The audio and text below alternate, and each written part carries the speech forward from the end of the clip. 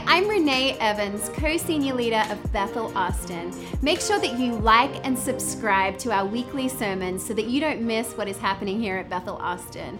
We pray that this message inspires and encourages you. And most of all, we pray that you would have an encounter with the living God today. Amen, amen. Stay standing with me. I just talked about the heart and ministry of this man, but I've watched him for many years, studied him even, come through Bethel many times, just watched the anointing operate, but to get to spend even a closer time with him and just the humility and love in his heart and the way he cares for the individual, my admiration has just grown even more. Can you just join in welcoming Dr. Randy Clark as he comes to share with us one more time this morning?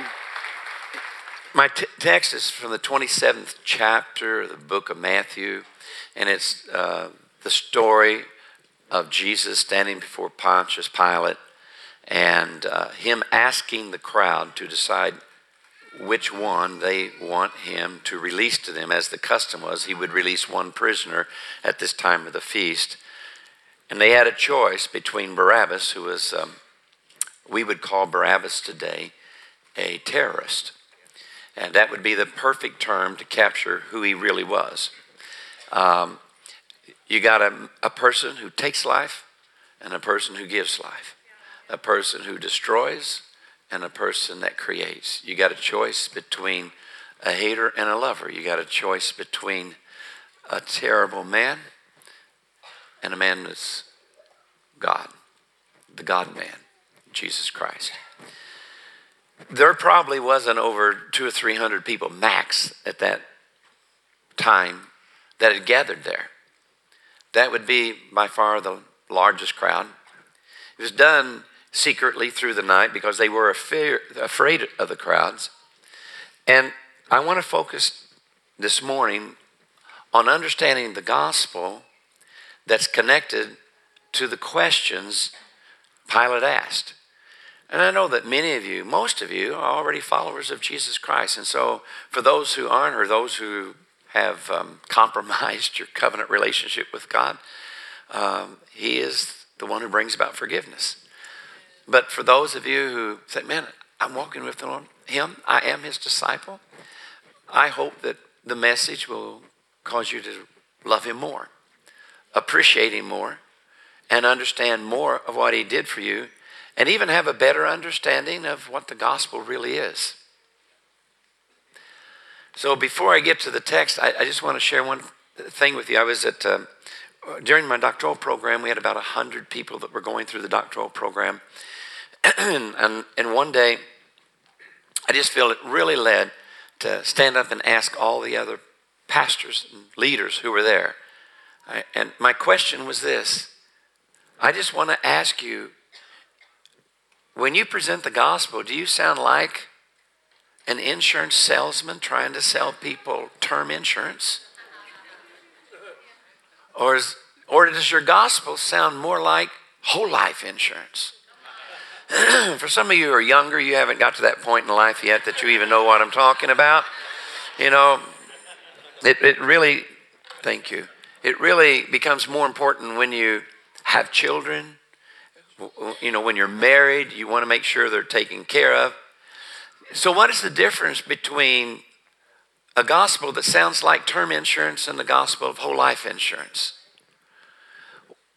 What has to happen for you to benefit from term insurance? You have to die. So all the benefits of term insurance is in the next life. It's really for this life, for your kids and family left behind. What's the difference between that and whole life insurance? In whole life, the benefit starts now while you're alive. There's benefits that you enjoy in this world. And it's just not about taking care of others and leaving something behind when you die. The point is, so much of our gospel presentations is focused upon when you die. And life eternal versus damnation. Life eternal, John 3:16, or perish. This is the choice. But Jesus died for more than that. That's important. That's extremely important. You say that's most important. But for a lot of people in our culture, in our society today, they're not even sure about life after death. And they just want to, well, tell me something that would benefit my life while I'm alive. And I just want you to know that there are benefits. The gospel is for this life and the next life. He is our good shepherd, and I like the song you're singing, but it said, surely goodness and mercy shall follow me all the days of my life. He's the good shepherd that leads us. But as we follow him, if we begin to go astray, his sheepdogs, goodness and mercy goes after us to bring us back in, following the good shepherd to the place of green pastures and still waters. So the two questions we're thinking of, considering and want you to consider is, the first question he asked them, which one do you want me to deliver to you? Jesus or Barabbas? Second question, after they've decided on Barabbas, is this. Why? Why does he have to be crucified? What do you want me to do? Crucify him. Why? What crime has he committed? No crime worthy of crucifixion, according to the Roman law. It was a bogus trial. So why? That second question, I think, if I can help, in the little time we have, if I can help you understand the why Jesus died, then anyone who's here who's not a follower, I think will want to become a follower. And every one of you who are followers, any of you that you're a follower of Jesus, it'll help you to be able to share your faith with others, because you'll have more than one thing that Jesus does for you. I wrote a book, this is my daughter's favorite sermon, 7 Reasons Jesus Had to Die. I never get past 3 or 4. But anyway, often when I'll say, here's the 7 reasons, and I get to develop maybe 3, 4 max. So I wrote a book called Destined for the Cross several years ago. And because I realized that I had a lot of books on healing and a lot of books on the gifts and things like that, but I didn't have a book that really focused on Jesus and the cross. So I called it Destined for the Cross. As I got into it, I don't think I spent more time on any book I've ever written as that one, because the depth of understanding of all the reasons why Jesus had to die, it just blew me away. So I ended up 16 reasons Jesus had to die. And I even allude to, well, there's this other guy, he's got like 70 some odd reasons or whatever. It's amazing. So here are the 3 reasons I want to talk about, or 4 reasons if I get time. Jesus had to die that we could be delivered from bondage, habits, addictions, demons. Jesus had to die to become our deliverer and to release into this life, not just when we die, but a power that's literally able to set us free from what we can't set ourselves free from. Secondly, Jesus had to die that we could be forgiven. And not just forgiven, but reconciled to God. Jesus, thirdly, had to die that we could be filled with the Holy Spirit. And Jesus had to die, number 4, that we could be healed. Now, I want to show you, this is so important to understand it, that God wanted the people of God to understand the fullness of the death of Jesus Christ so much that he made 2 of the most important feast days related to point to Jesus. They're a type that he's the antitype. This feast is literally talking about the one that's going to come, that's a fulfillment of Passover. He's the lamb that's slain before the foundation of the world. Not one bone of his body is to be broken. And when they came to break Jesus' legs, they didn't break one because he had already died. He was the fulfillment of the Passover lamb. The Lord's Supper became a fulfillment of what was the greatest thing in the new covenant for what was the greatest thing in the old covenant. Passover was the greatest thing in the old covenant. And the Lord's Supper, the cross, is the greatest thing in the new covenant. He had to died because he was also the fulfillment of the two goats that were brought forward on the great day of Yom Kippur, or the Day of Atonement. And they point to him. He's the fulfillment of that day.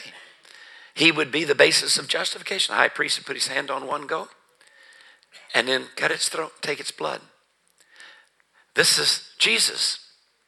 This is the one who is the Bible says, Paul said, he is our justification. As well, he is our sanctification. He is our righteousness. And he is the fulfillment of that type. He also is actually the high priest himself, who now intercedes for us, and by his blood has gone into the Holy of Holies in the heavenly realm that this is just a type of, interceding for us. But he's also the second goat, where they came out afterwards and put his hand on the head of the second goat, and they led it away outside the camp, bearing the sins of the people. The writer of Hebrews, I believe, purposely played on that term from Leviticus. They led this scapegoat. That's what it's called. Where we get the word scapegoat, from this passage. Bearing the sins of the people away out into the wilderness. So the writer of Hebrews said, and so they led Jesus outside the camp to be crucified. So they led Jesus as our scapegoat, who bore our sins outside the camp. So we see in these two major holidays of the Jewish people, every year they had to perpetually have Passover, have the Day of Atonement. They also had the Tabernacles, another great holiday during the year. And Jesus in John 7:37 sees himself as the fulfillment of this other great holiday. And they had a time where, it says, on that last and great day of the feast, Jesus stood and cried out, if anyone is thirsty, let him come to me and drink. And he talks about out of his belly would flow these rivers of living water. That's why I drink San Pellegrino. I think living water, not dead water. It's also why I like coffee and cold drinks, because he said if it's lukewarm, you spew it out of your mouth. But seriously, on this issue about the living water, I just learned this in the last couple of years, this one insight. They would go down and they would take water from this fountain, and this was the most joyous occasion of all in the Jewish year of celebration. It'd be the time when they'd light the lights of the candelabra, and you'd be able to see it throughout Jerusalem. And when she was saying, I am the light of the world.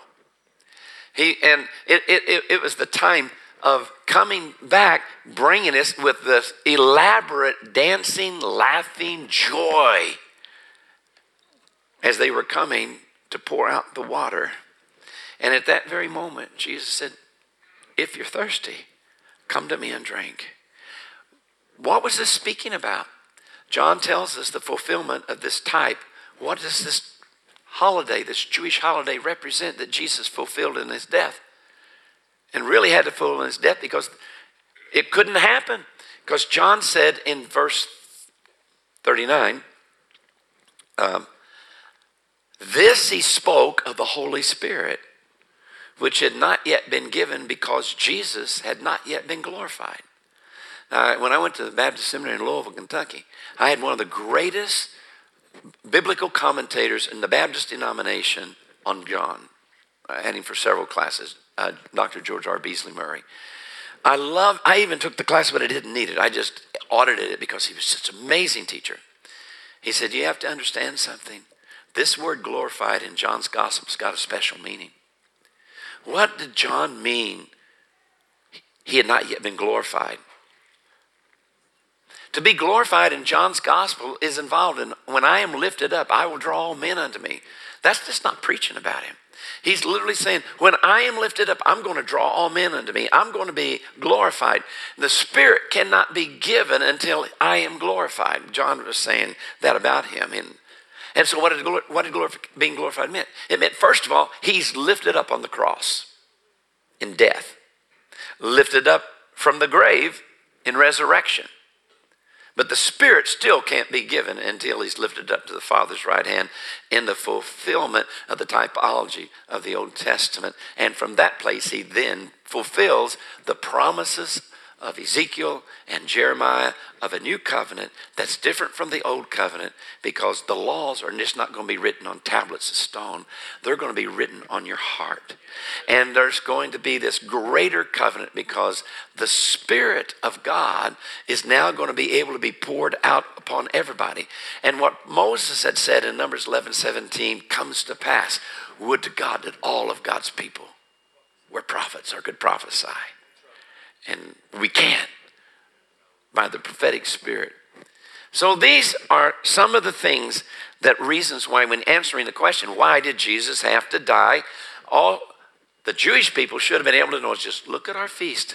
God wanted us to understand the death of Jesus so clearly that he focused almost every one of the major feasts is pointing to him in his role as deliverer, forgiver, healer, and baptizer in the Holy Spirit. Which one do you want me to release to you, he asked. I want to ask is this live stream today? Okay, I want to ask you, and I'm going to ask the bigger audience on live stream, which one do you want me to release to you?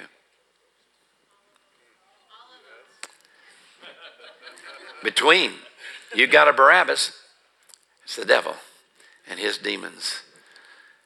And you've got Jesus still today. That's the choice. Did you know that I used to, when I was a kid, would read about it and say, how could they reject Jesus?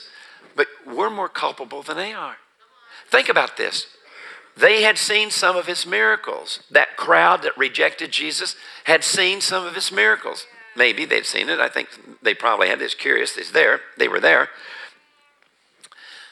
But they didn't have 1 billion people that followed Jesus Christ in his church today. They only had a small few people, real disciples. They didn't have the witness of the Holy Spirit yet to convict and draw. That hadn't happened. That time hadn't happened yet, but we do.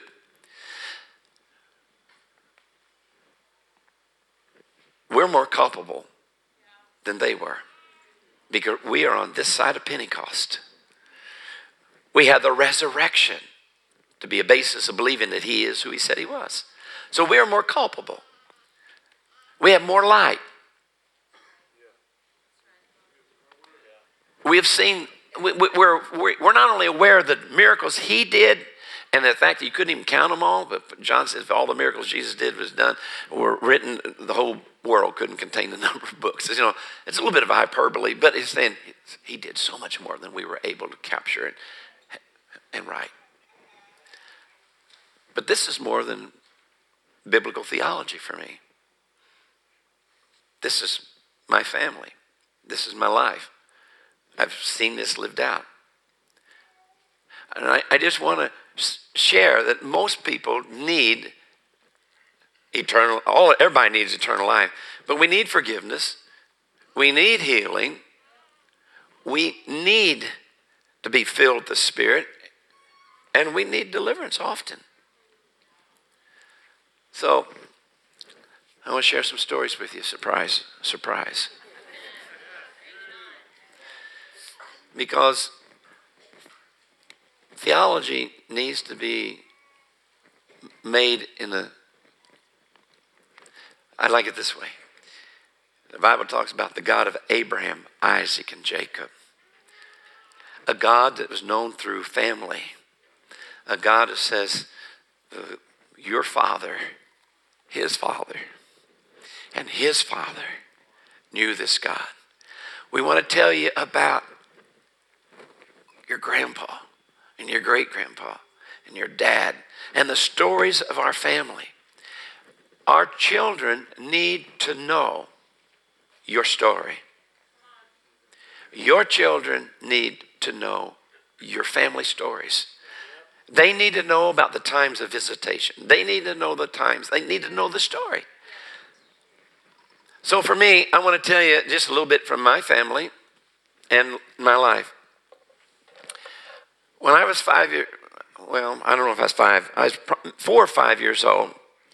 I was with my grandmother, my maternal grandmother, and she told me a story that affected my life, caused me to be interested in healing, and I wasn't even 6 years old yet.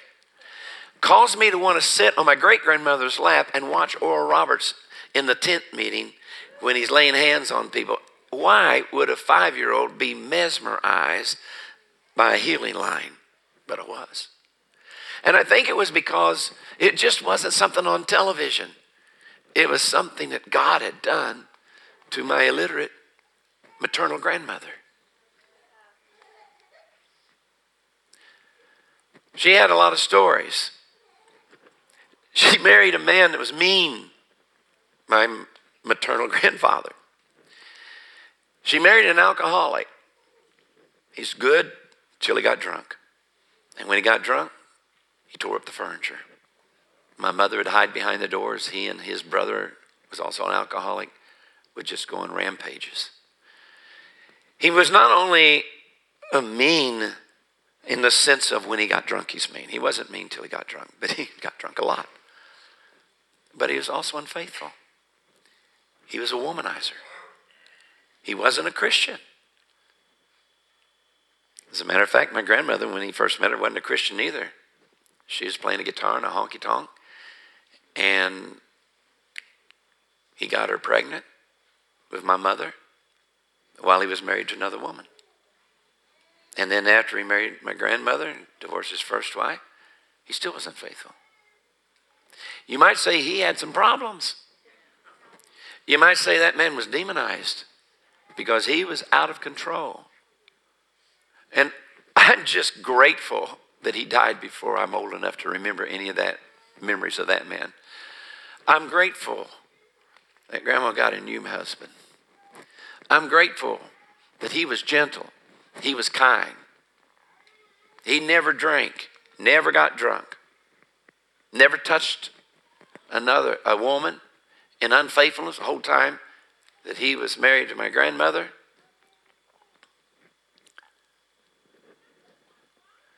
And he never touched her in anger and hurt her. I'm glad that first grandpa died. Never knew him. I'm glad I knew the one that when the little Baptist church would get on his knees and see him crying. Because he who's been forgiven of much loves much. In the Amen corner, he was a man of integrity. He took in children that needed help. He just loved Jesus. I love the fact that's the grandfather that I knew, and the other one died. He died when I was 2 years old. Matter of fact, he died the same night my dad died.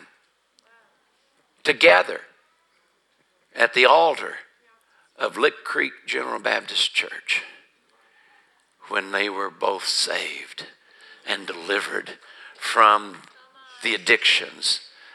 I got a new grandpa. I tell you, it's not just theology for me. It's part of my family's history. I thank God for the power of the gospel to deliver you from your demons and from your addictions and give you hope. Change your whole character. Make you another man, another woman, a new creation in Christ Jesus. I'm mindful of when I was pastoring in seminary, and my church was 100 miles away from my home, and it was a student pastorate in the American Baptist denomination. And one day I was preaching. This is a small country church. And I was preaching, and I was talking about, I remember my dad giving a testimony. And as he was giving his testimony, he's on the verge of tears. And that's, holy tears is the way my family responds. My mother was a shouter, and my dad was a crier. But Mom cried too.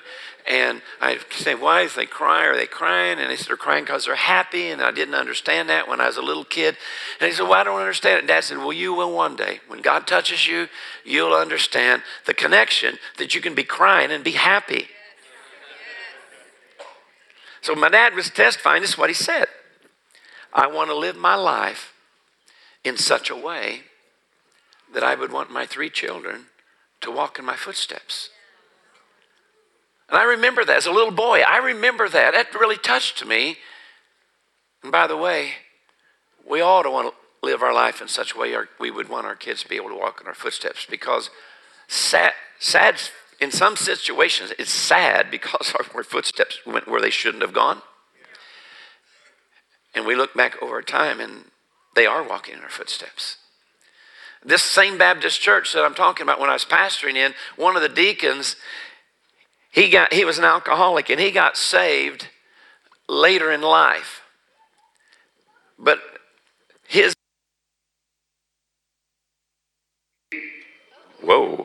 the little girl that was born to him later in life grew up and seeing her dad as this deacon in the Baptist church who really loved God, and she was walking in purity and walking in joy and following him, and was just, you could see her just worshiping God. But his oldest son was an alcoholic too. His oldest son had walked in his footsteps. And now you want to be able to go back and undo that period of time. It's very difficult. So it behooves us as parents to have the fullness of the Spirit, and for our kids to see in our house, in our home, integrity and what we say in church and the way we walk and act in the home. There's consistency, because hypocrisy is what will turn children off from being in church, following Jesus, if they see hypocrisy in the home. Which means we got to have more than just a one time, I prayed the prayer, I got baptized, I'm in the church, I'm good. Not necessarily. If there's no change after the prayer, you didn't pray through. If there's no change, no change in your life, you're not really born again, in my opinion. If there's no change in your life, if things went on just as they did before, well, how can the Holy Spirit be in you and not bring about change?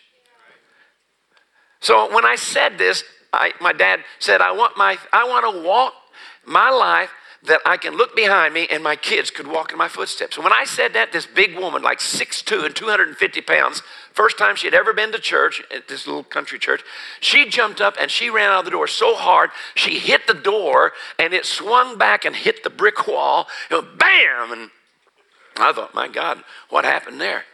Did her dad just die? There's something went on there. So I didn't know who she was, so I asked one of the deacons, who was that woman? Like 28 years old, very big, tall.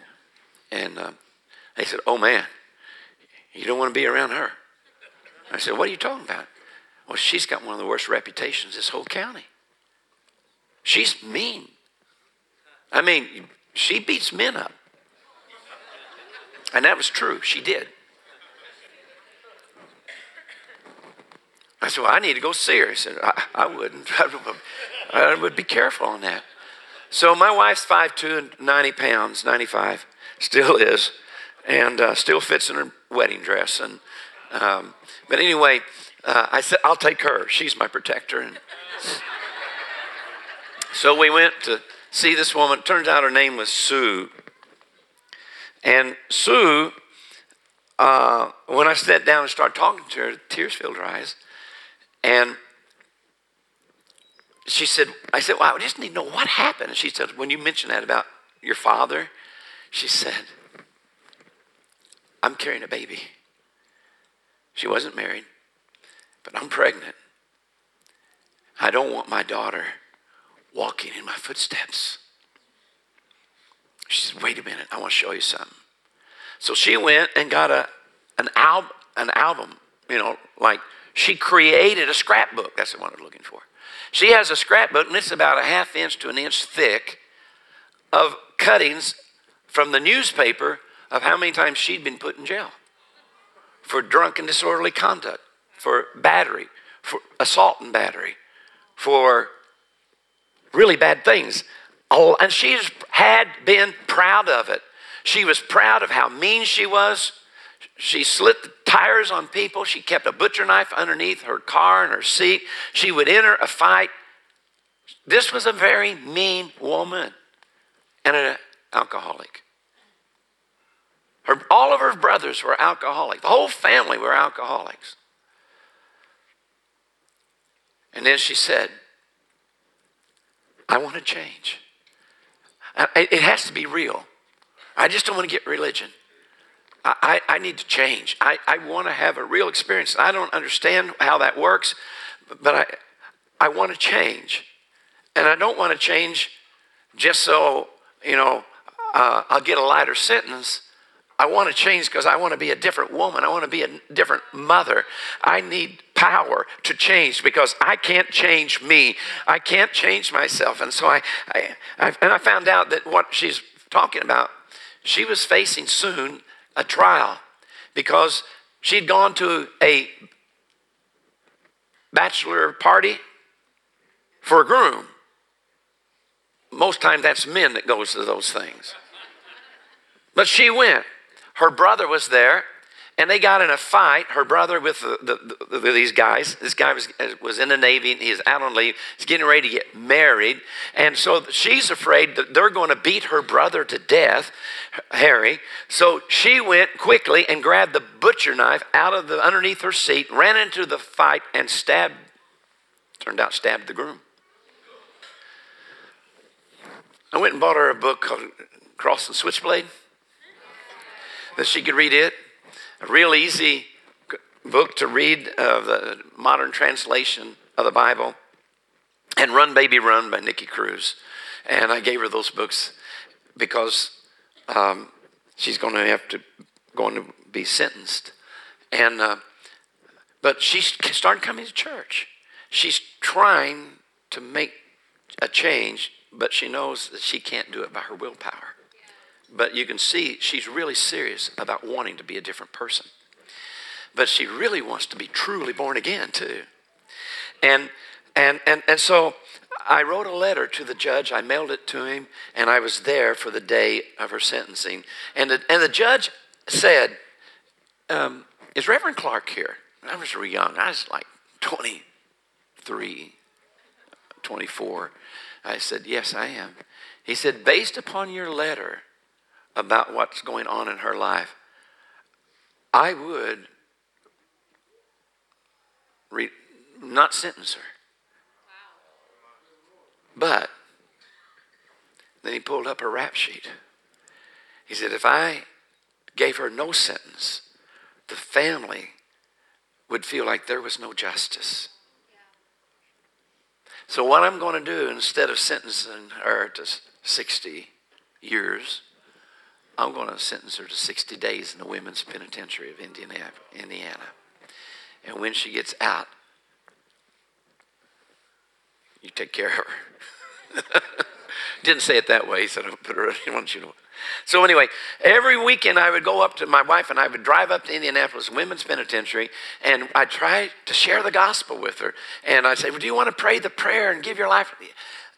No, I do, but I don't understand it all yet, and I don't think I'm ready yet. But I do, but not this weekend.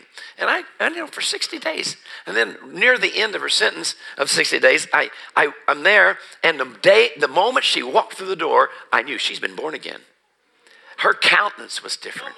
I knew it before she told me, but I didn't say it. I wanted her to tell me, and she says, I've been forgiven. I got saved. I said, well, I know, but you never would pray it with me. So how did it happen? She said, well, there's that prayer in the back of the book. And I said, I'm going to pray this. She said, I prayed that. And my shame and my guilt, I felt it lift. And I felt a peace and I felt a love. I knew something changed to me. And I said, okay, let me ask you something, Sue. Why do you think you have assurance of salvation? Just tell me, why do you think you're saved? I'm just curious. She said, because I'm so happy. I'm praying for the man I stabbed. I want him. I want his family to know this Jesus like I do. I thought, yep, I think you're saved. She got out of the prison, and the day she got out of the prison, she had already set it up, man. First Sunday out after church, we had a little river right behind the church. She said, I want you to baptize me in that river. I said, okay. So it's first Sunday out, up on the bank of the river is her mom and dad with their problems, and all of her brothers with their problems, addicted to alcohol, dysfunctional family. And she got baptized.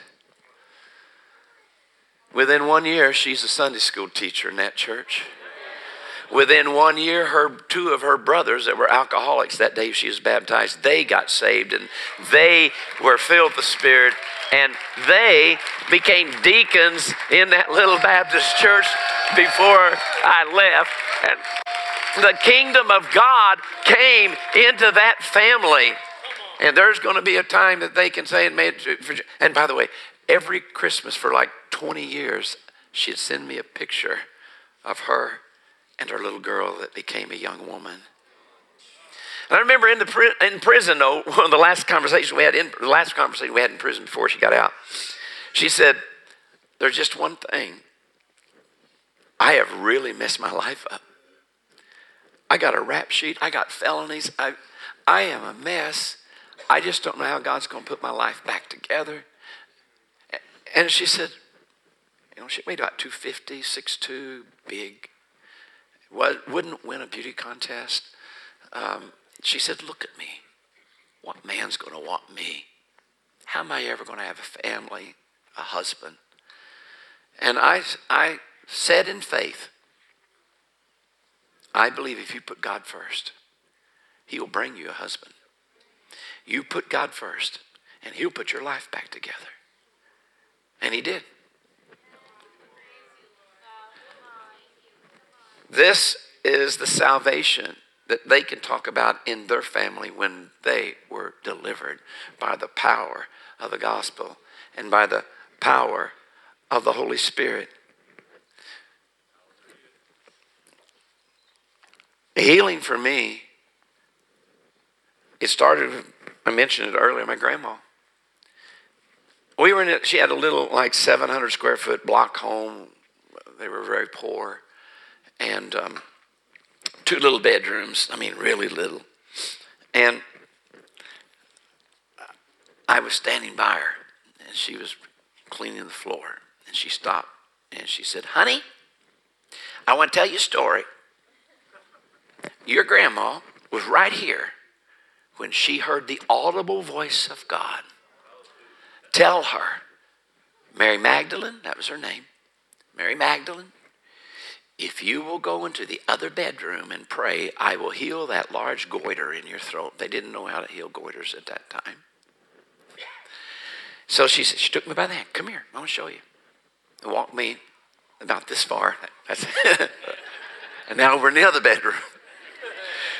Right by one of those big pole beds, She said, right here, your grandma was standing right here. I heard it. I heard his voice. I believed it. I obeyed it. I came in here. I began to pray, and it felt like a hot hand went down my throat, and that goiter disappeared. That story of a Jesus that's alive, who just didn't heal, he still heals, caused a boy to have a real interest and faith that Jesus Christ could heal, because he healed grandma. Now, I struggled when my grandfather at 16, when I was 16, he died 64 years old of cancer, bone cancer and all. It was really hard. Everybody's praying for him because I didn't understand it. God healed grandma. And when my Sunday school teacher, Imogene, who had a 6th grade education, but man, she loved Jesus. Do you know what? Sometimes how much you know of the Bible is not as important as how much you know of the God of the Bible. And I mean, Imogene had a poor education. And she didn't really like reading a lot because it's hard for her to read. And I never had a pastor who had more than 8th grade education when I was 16 years old. And so I grew up in that environment. But I'd had some Sunday school teachers say, oh, they're all right. But Imogene, she couldn't teach Sunday school without crying about how much she loved Jesus. And when she'd cry, my heart would melt.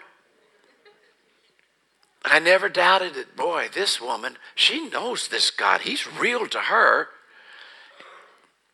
And then she got cancer. And I remember the church was praying for her. This is before Grandpa got cancer. Church is praying for her. Baptist church praying for her. And they went in to do the surgery. She had a tumor bigger than a melon. It was kind of like you put it in a foot basin that you wash your feet in. That's what it was. But the church was praying.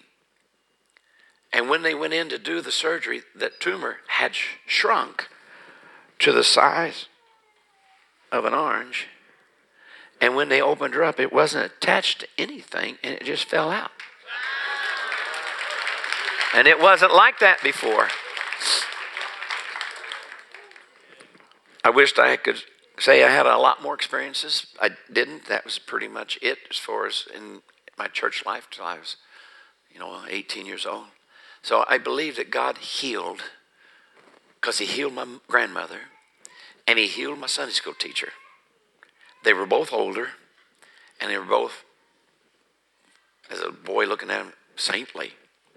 So my theology of healing is if you're older and you really love Jesus, and you're walking close to Jesus, you could get healed. That's my theology as a kid.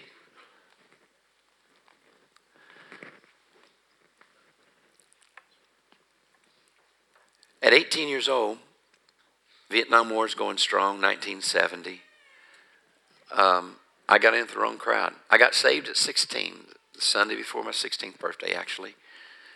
And I'll never forget it. The guy got up and it was a really bad sermon, just reading from anyway. The benefits of salvation is kind of like an insurance policy, and that was what it really wasn't even out of the Bible. It's just some tract. Thank you, some tract. And in a little Baptist church, there was only 3 people that weren't saved: me, my younger brother, and my sister. Everybody else is saved. So if you give an invitation, you know what they're thinking about. You know who this invitation's for. And sometimes we had a mourner's bench theology, which I thought was the old time religion. And I got to seminary, I found out it was the New Measures under Finney. But anyway, so sometimes they would do the handshake. So after the invitation, if you didn't come to the altar and give your life to Jesus, they had a handshake. Everybody in the church is going to go right by the front. The preacher's going to be here. You're going to shake his hand. Going to be a deacon here and a deacon here. And then my grandfather's there too. He's a trustee. And the point is, we're going to get you close to the altar. I mean, you're standing right above the altar. All you got to do is drop your knee now. We got you right here. Kind of helping things out. Helping the Holy Spirit out a little bit. And so for years, I had prayed before I got saved. Since 7 years old, I started crying when the altar invitations would start. And I'd roll over in the seat because I was young enough to be a kid pretending to be asleep. I just didn't want people to see me crying. And when I got older, I'd sit in the back and I'd grab my hands and hold on to that seat and say, oh, God, I want to be a Christian, but I don't want to be one yet.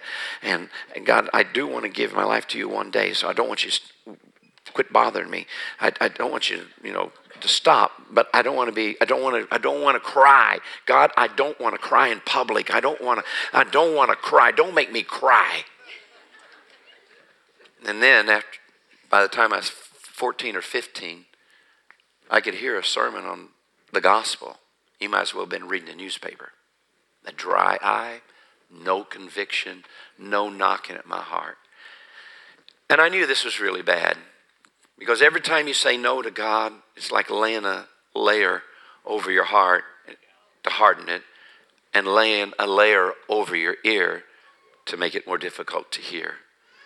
And I remembered I was getting scared because I was, like 16 and I was, so I prayed, God, my problem is my pride. I don't want to cry in public. I'm afraid I won't know how to explain to my brother and sister what's happening. So God, my issue is I am proud. I don't want to cry.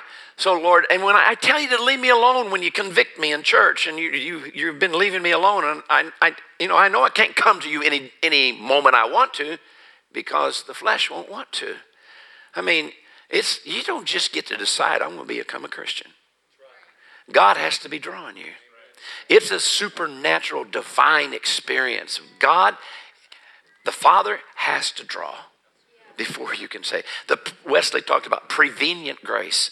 The grace that comes to you before you experience the grace of forgiveness is the grace of conviction. When he gives you faith that if you would repent, you would be saved. He gives you that faith. He draws you. This is all the grace of God even before you experience the grace of salvation. So I'm praying, Lord, listen to this prayer. This is the one I really mean. Convict me so strong you break my will. Convict me so strong I can't say no. I was an Arminian praying a Calvinist prayer. God, I want you to convict me so strong that literally I just can't say no. Because in my heart I want to say yes, but it's this pride and it's this deception, all that I'm under. So Lord, next time, if you convict me again, because I haven't been feeling anything for almost a year now. If I tell you to leave me alone, don't do it. Listen to this one. This is the one I really mean. Shortly after that, I was in this little country church, about 30 people, one room, really, really poor church. My great uncle was Down syndrome. He was my play partner. I had the mental development of about a 9-year-old, 10-year-old. His Uncle Reno. He stuttered really bad. It's funny how God will get you, set you up. This night in the service, Uncle Reno stood up and said,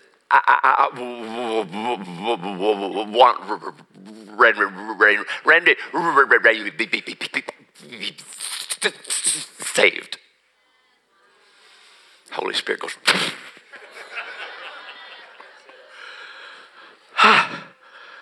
oh, tears in my eyes. And then they give the invitation. Then they do the handshake. Don't you want to receive Jesus tonight?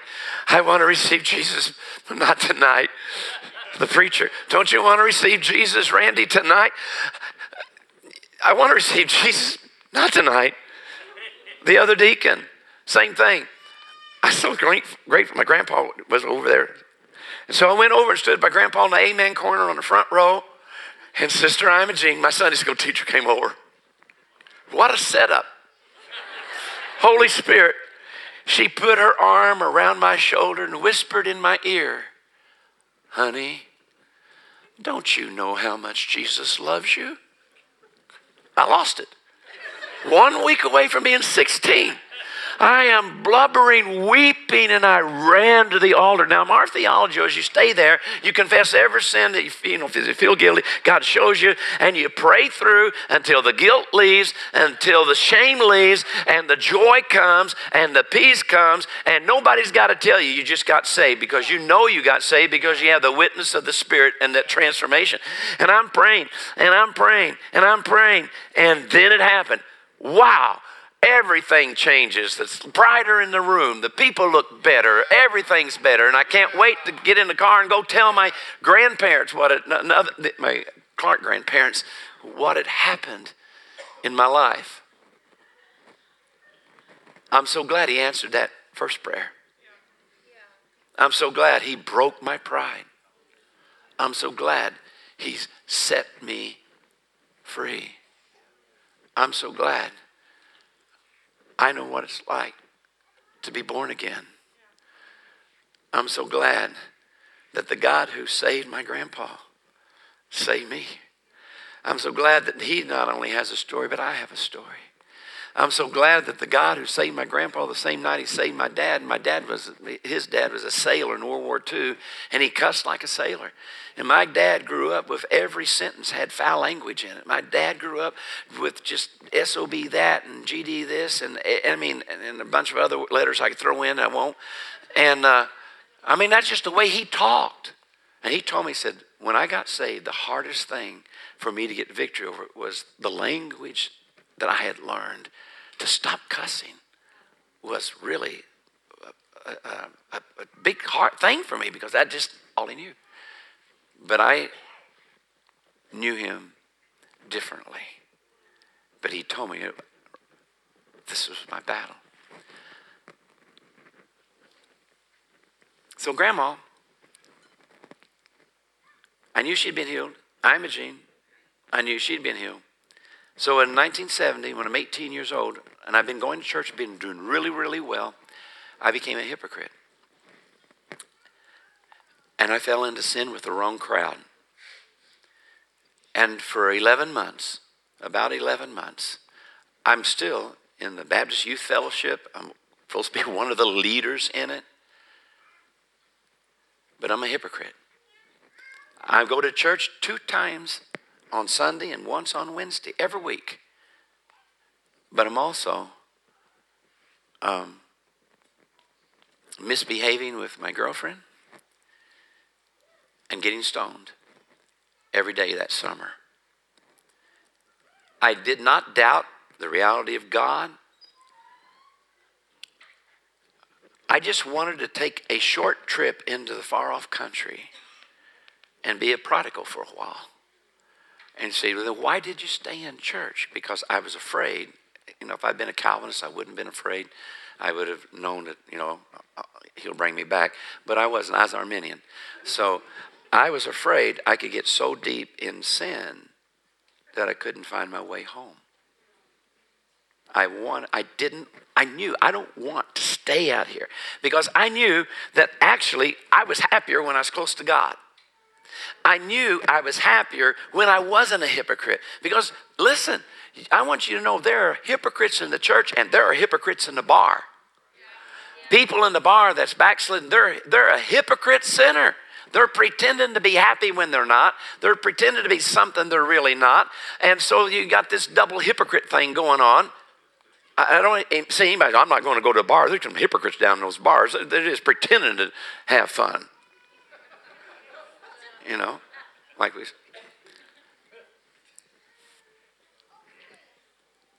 In the middle of being backslidden, goodness and mercy, one of the sheepdogs got on my trail. I'm at the hangout where they bring out the car, put the thing on your car, and you order your, and that's where I'm at. And I got Steppenwolf playing, loud as it'll go. And they had this song called GD the Pusher Man. And I got as loud as it'll go. And here come goodness and mercy, the sheepdogs. And it's one of my former girlfriends, her brother was a holiness preacher, young guy. I really respected him. I would go listen to him teach on healing. Only preacher ever teach on healing. And he saw me. He came back. He'd been a missionary out with Native Americans. And he saw me there. And I had long hair. And I was, it was 1970. And he came to my house the next day and met my mother. Said, would you leave Randy a message? Yeah. Would you tell him I saw him last night at Dickerson's? That's the place. I just didn't seem like the Randy I knew.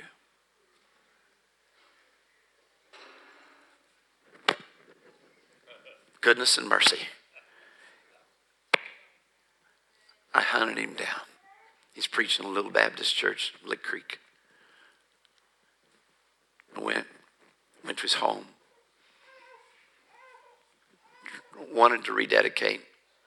And a few weeks after that, I come to this thing, God, I just can't live this anymore. It had slipped out because I had a new Chevelle Super Sport, 396 4-speed, 350 horse Positrack, the original muscle, one of the muscle cars. An 18-year-old should not have that. But I was working in the oil field, so I had a pretty good job in the summer with my dad. And I'm in the car with my friends, and there's the glory cloud that has a sweet smell of incense was really thick in the car. Some of you know what I'm talking about. And they're saying, what do you want to do? You know, what do you want to do? I'm going to Canada. I'm not going to Vietnam.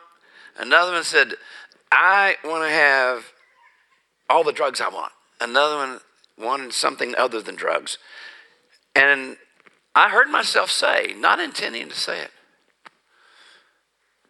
I'm going to be a preacher.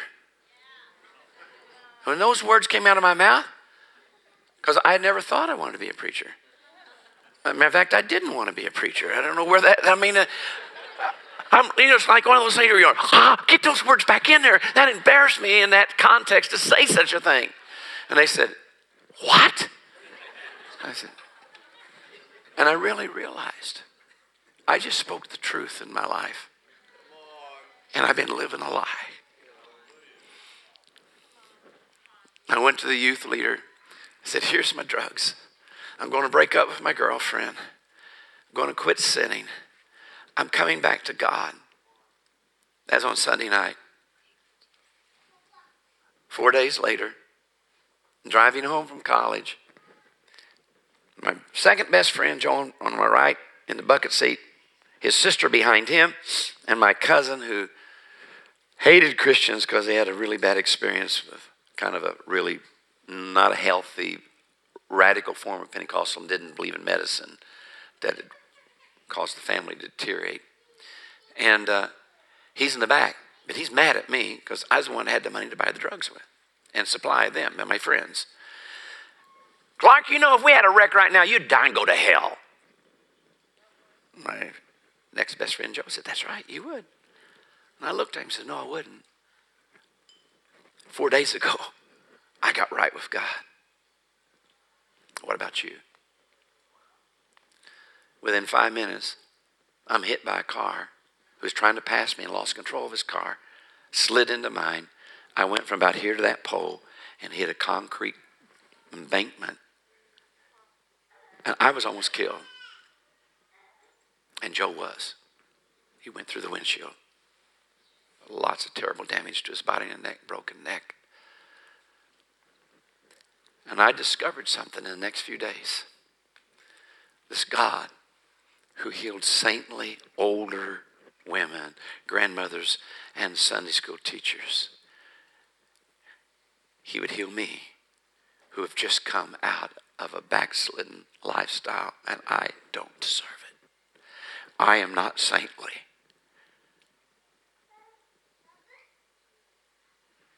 When I started preaching, I knew who I was. I'm the prodigal son, just come home. And I'd preach on Luke 15, and I'd really focus on the prodigal son. But after 50 years, 45 years, I was up in a place in Washington State, in Seattle actually. And I was praying, about 40 people came up for a certain condition, and I asked the Spirit to come start healing them. And the first 2 people got healed. As I got closer to them, I could smell the alcohol. I realized these are street people, and they're probably in bondage to alcohol. And I'm shocked because they're the first 2 people got healed. And it confused me because these are all, the others are much better. They look better, they smell better, they act better. And the Holy Spirit spoke to me and said, the fact that you're shocked that I healed these 2 first means you have become the older brother now. You used to see yourself as the prodigal come home. But now you have become the elder brother. I said, I got it, God, I got it. I understand it. I thank you, Lord, for teaching me that lesson. The next night, I'm in the inner city at a Vineyard church. And as I'm preaching, I'm interrupted by somebody behind me. Hey, you. I turn around. You don't say that. You're not supposed to interrupt the preacher. And there's a guy with long hair, gray hair down to his waist, named Charlie, and this black woman, a big woman. I turned and I said, yes. What's your name? I said, my name's not important. The name Jesus, that's the important name. She said, yeah, I know about that, but what's your name? I said, my name's Randy.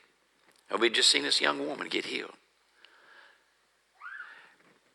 Will your God do for me what he just did for her? I said, I think he will. Come here. She got up and started walking toward me, and as she's walking toward me, I'm feeling the love of God, not the love of Randy. I'm feeling the love of God. And I look at her and I know, oh boy, she's from the street too.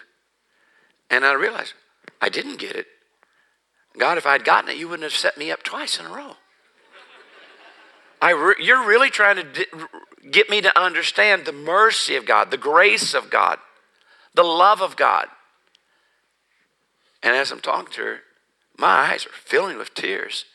And I feel his love for her. And I tell her about how Jesus loved, even the people from the street and the prostitutes. And just, they felt comfortable to come toward him and be near him.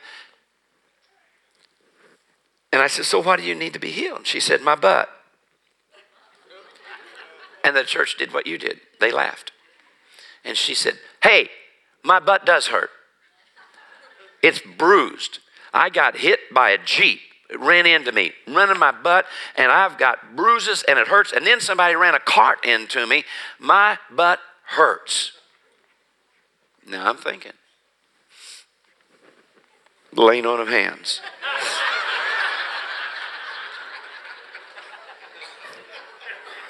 She's big woman. So I got a word of wisdom.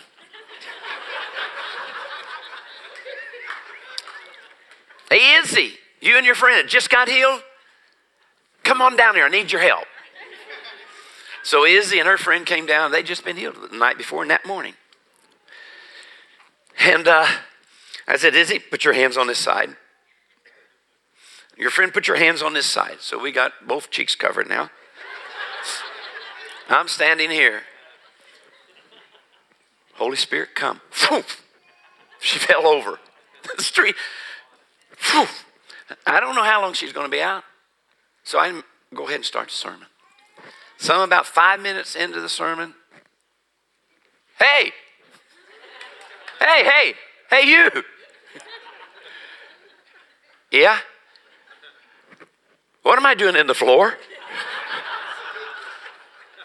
Why did you push me? I said, well, first of all, I wasn't one praying for you. The two girls behind you were. If they'd pushed you, you would come forward. It wouldn't have gone backwards because they were pushing. They were on this side. Well, what am I doing in the floor? And I was going to try and figure out how to tell her. But before I could, she's, oh, my God. Oh, my God. And then she got up. People. My butt doesn't hurt anymore. And she turned around, headed toward the back door and said, come on, Charlie, let's go. And they left.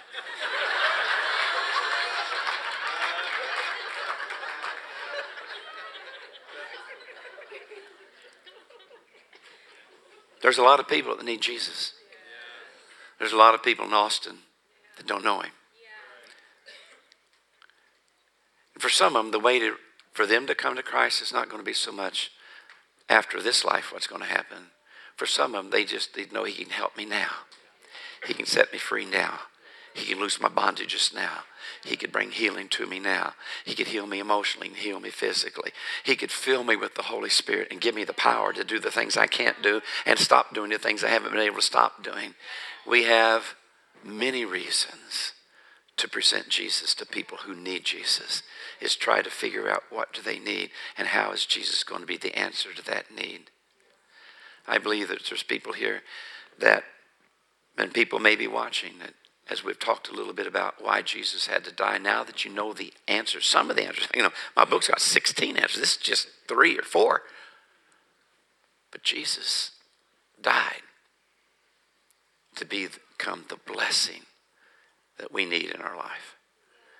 When my wife was touched by the Holy Spirit in our Baptist church, she was assistant head bookkeeper at the bank.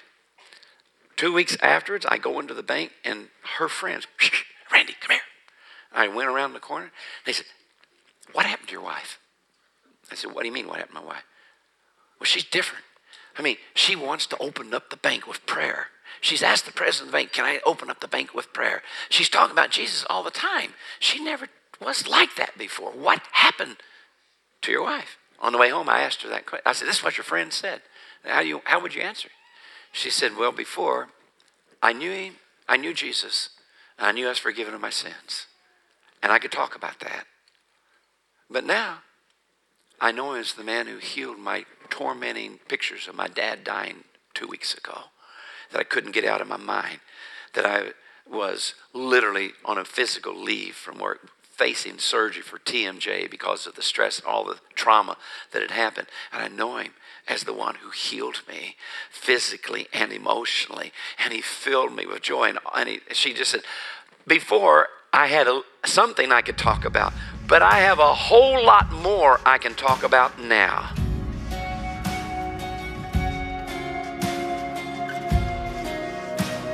Thanks for listening to the Sermon of the Week. For more information about this podcast and other resources, please visit bethelatx.com.